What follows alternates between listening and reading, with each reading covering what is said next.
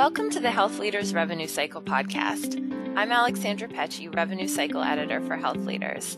Today, I'm excited to welcome Charlie Brown, MBA, who is a Vice President at Woburn, Massachusetts-based Culbert Healthcare Solutions. Charlie has been in revenue cycle leadership roles for over 30 years at large integrated systems, including University of Chicago Medicine and University of Washington Multicare Health System and Tower Health. He's here to talk to us today about hospital inpatient to observation status downgrades and how revenue cycle leaders can develop a comprehensive risk mitigation plan. Charlie, thank you so much for being here. Thank you, Alex. I'm really excited to join you today, and I really appreciate all the great things that the Health Leaders Exchange has done for me and for our industry in the past, including the conferences and the information sharing. You know, that conference we were at last month was really beneficial. It was really great to network with my colleagues and learn what barriers, challenges, and opportunities they have. So again, I really appreciate you inviting me to attend your podcast. I know it's going to be a lot of fun. It is going to be a lot of fun. You just made my day with that. Thank you. Charlie, first question. What is a status downgrade and why is everyone in revenue cycle talking about them lately? It's a big problem, Alex, and a big challenge for hospital providers. But basically, a status downgrade occurs when a managed Medicare payer determines, based on their medical necessity requirements, that a patient's hospital visit doesn't meet the requirements for how it was billed and therefore the associated reimbursement under a certain level of care. Subsequently, the hospital reimbursement will be lowered. Status downgrades, occur in different definitions, setting, venues. You can have a status downgrade from one DRG to another. You can have a status downgrade from one level of service to another. So ICU to med-surg, for example. But I think that the most common and most impactful for hospital providers is status downgrades from inpatient status to observation status. So the hospital has treated the patient as an inpatient, provided all the care that the patient needed within the inpatient setting, documented it to their best ability and knowledge, build out the claim as an inpatient claim, and then subsequently the reimbursement and the status is downgraded to a observation, and the reimbursement is lowered to a different level. So, it's been a challenge for many years to get the right documentation to bill a patient as an observation versus an inpatient. CMS has continually modified their guidelines throughout the years from, providing different provisions within their guidelines for such things as inpatient only lists or 2 midnight rules. And so it's never been an easy, clear cut, this patient's inpatient or this patient is observation status. So it continues to evolve and add into that the, managed Medicare payer requirements, who could be different from each payer category, whether it's managed Medicare, managed Medicaid, or commercial. It's a huge problem. It's a huge challenge. It takes a huge effort from a hospital provider to be reimbursed appropriately. I always found it interesting, Alex, that we hear a lot of conversation about downgrades, but we never hear about an upgrade. Right. So what specifically makes this issue challenging for revenue cycle leaders as they're trying to navigate those downgrades kind of as they happen and as they're trying to get paid? There is, as I mentioned, there's significant reimbursement challenges. Let's talk about managed Medicare, for example. In an organization I was at, for example, our average reimbursement for an inpatient case was 80% higher than the observation case. So, and that and that held pretty constant, whether it was a Medicare patient, traditionally covered, or managed Medicare, whatever that coverage may be. The inpatient case was usually about 80% higher than the observation case. So when those cases are downgraded, it's a huge impact on the reimbursement. Now, CMS requires that from managed Medicare payers that within their guidelines, they can't reimburse providers any lower than the patient or the provider would be reimbursed through a traditional Medicare coverage. So, that provides hospitals with somewhat of a safety net. But the criteria that managed Medicare payers establish are really challenging to follow and take a lot of a cross-functional concerted effort. I think that some of the other challenges, it takes a lot of resources to manage this whole process. It takes resources in case management, takes resources from physician advisors to do peer-to-peer conversations. It takes denial management teams to make sure that if a case is denied, that it's appealed appropriately. And then, another significant impact is around revenue recognition. So if a hospital feels they had 100 inpatient cases at the end of the month, that they're going to get paid X amount for those cases, they'll recognize that as revenue. Well, subsequently, 2-3 months later, when the cases are denied or downgraded to an observation status, the revenue that they recognize is a lot less, and they'll have to go back and make adjustments to those recognition amounts. Is there a way to prevent status downgrades before they happen? Absolutely, there is. Well, first and foremost, it's important to understand your data and your contract provisions. So you really need to get into the weeds, the details of what are the medical necessity requirements from your payers, and how do those differ from payer to payer? How do those differ from the same payer for different payer types, whether it be a managed Medicare, managed Medicaid, or commercial payer?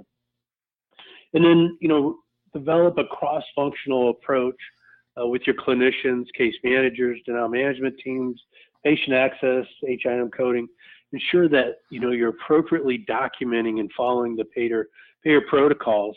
You won't have a leg to stand on when it comes to appealing that denial. It's not easy because every payer has their own different requirements, but it's really about making sure that you got the appropriate documentation for the services that you're providing, and that you have a process to get authorized and appeal and do peer-to-peers at every step of the way. We're going to take a quick break. Stay with us for more with Charlie when we come back. Hi, this is Melanie Blackman, Strategy Editor at Health Leaders. I'm here to tell you to check out the Health Leaders Women in Healthcare Leadership podcast, which drops every first Wednesday of the month. On my show, I sit down with women executives who share insights on important healthcare topics, their leadership experience, and how others can climb up the organizational ladder. Subscribe and listen to the Health Leaders Women in Healthcare Leadership podcast on Spotify, SoundCloud, Apple Podcasts, Google Play, or Stitcher. Welcome back. We're talking with Charlie Brown of Colbert Healthcare Solutions. So, Charlie, tell us a little bit more about the importance of developing a cross-functional approach to an organizational risk mitigation strategy. That's a great question, Alex, and it's not an easy task by any means. But to use the old adage, you really need to leverage technology, people, and process. You really want to make sure that your system is configured to document appropriately within the medical records, for example. Using smart phrases, leveraging physician advisors and/or hospitalists to learn from past denials, learn from past challenges cases, make sure that tests are documented appropriately in the medical record, and that's all available for, when a payer comes in with their nurse auditors to review the case. The other technology piece that really needs to be in place is a way to track the process from start to finish throughout the hospital's team. So, whether that's billing indicators or whatever you want to define the term or use, to really make sure that the handoffs are happening appropriately and to know who has the baton step to step. In terms of the people part of it, you need to make sure that you have, physician advisors or somebody that's available to do those peer-to-peers. Now, it's a challenge because, a lot of times when you appeal a case, you have to have a physician of your organization talk to the physician of the payer organization. Well, everybody's busy, and so it's not like you can just pick up the phone and get the physician advisor from the payer on the phone in the first try. So, you have to make sure you have a good process, but you need to make sure that you go through those steps to do those peer-to-peers, or, that would be part of the appeal process that if you don't fulfill, then you won't be able to overturn the denial. You need a strong case management team. You need a strong denial management team. And then you need to make sure that your patient access, HIM, and coding teams are well educated and on board with the process. And then that brings us to the third step, is the process. You want to make sure that you're leveraging your system configurations and that your people are well trained to ensure that the documented processes are followed. It's really helpful to kind of process map out the workflow and do swim lanes and Visios to say, okay, well, here's what we need to do, and you could take it from a high level standpoint that this is what we do for the basics, and then this is additional steps we need to take with different payers based on their requirements. So making sure you have comprehensive process maps and processes laid out. A lot of times, hospitals, unfortunately, the requirements are so challenging, convoluted, that a lot of times hospital providers just give up and say, oh, well, we know we're going to get denied on this. We'll just bill it as a observation to begin with. And that's probably the worst thing that you can do. You really need to preserve your appeal rights by billing it as you feel appropriate for the services that were provided to that patient. Finally, how can revenue cycle leaders work with payers on their contract language around this issue? Yeah, great question, Alex. So you really need to take a collaborative approach with your payers. Have regularly scheduled monthly meetings to talk about cases, talk about challenges, present them with a scorecard. Let them know how they benchmark against other payers. We've seen a wide variety of denials from different payers. So payer A may be denying or downgrading, 40% of the cases, where payer B may be only denying 10% of the cases. Well, you'd think that it would be the same mix of patients in general, and that those percentages should be much closer together.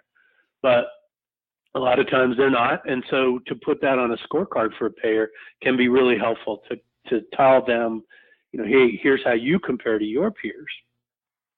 You need to really make sure that within your contracts you have clearly defined criteria for what the payer is defining medical necessity, and to make sure that you agree with that. You should also try and embed in the contract the ability to have a neutral third-party review of disputed cases. If it's possible, you want to try and build in there, well, here's a baseline of denials, or here's our industry average, and if your denial rate goes above that, then there's a problem, and that there, some kind of terminology in your contract to say, hey, when this gets to this level, we all recognize it's out of whack and that we need to do something. You need to want to make sure that you have good dispute resolution processes in your contract. So whether that's arbitration or whatever the steps may be to follow the next level of dispute.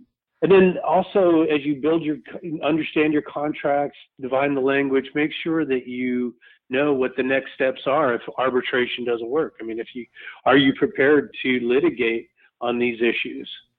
So, what we've done is we've, followed the process and built up cases and worked them all the way through the chain. And then, we still feel really strongly that we followed all the steps, did everything appropriately, provided the service for these patients. They should be reimbursed as inpatients. And now we're willing to take these cases to the next step in a litigation effort. So making sure that you understand all those provisions in your contracts and to build them in so that they're very clear. As you can see, Alex, I'm really passionate about this subject. I've spent a lot of effort trying to make sure that my teams are aligned and that we have technology to support their efforts. And it's a challenge, but it's a fight that you can't give up on, and you got to continue to make sure that your processes and your technology and your people are all aligned to minimize the impact from these downgrades. Charlie, it's been wonderful talking with you. Thank you for being here and sharing your expertise and your passion about this topic with all of us. Well, thank you, Alex. As you can tell, I am passionate about it. I really appreciate the opportunity to have a conversation with you today and talk about this subject. Again, I'm really thankful for all the work that you and your team does with the health leaders to keep us informed and to keep us networking with each other. So thanks again for that. Thanks also to you listeners for joining us on the Health Leaders Revenue Cycle podcast. Until next time, keep taking care of patients and each other.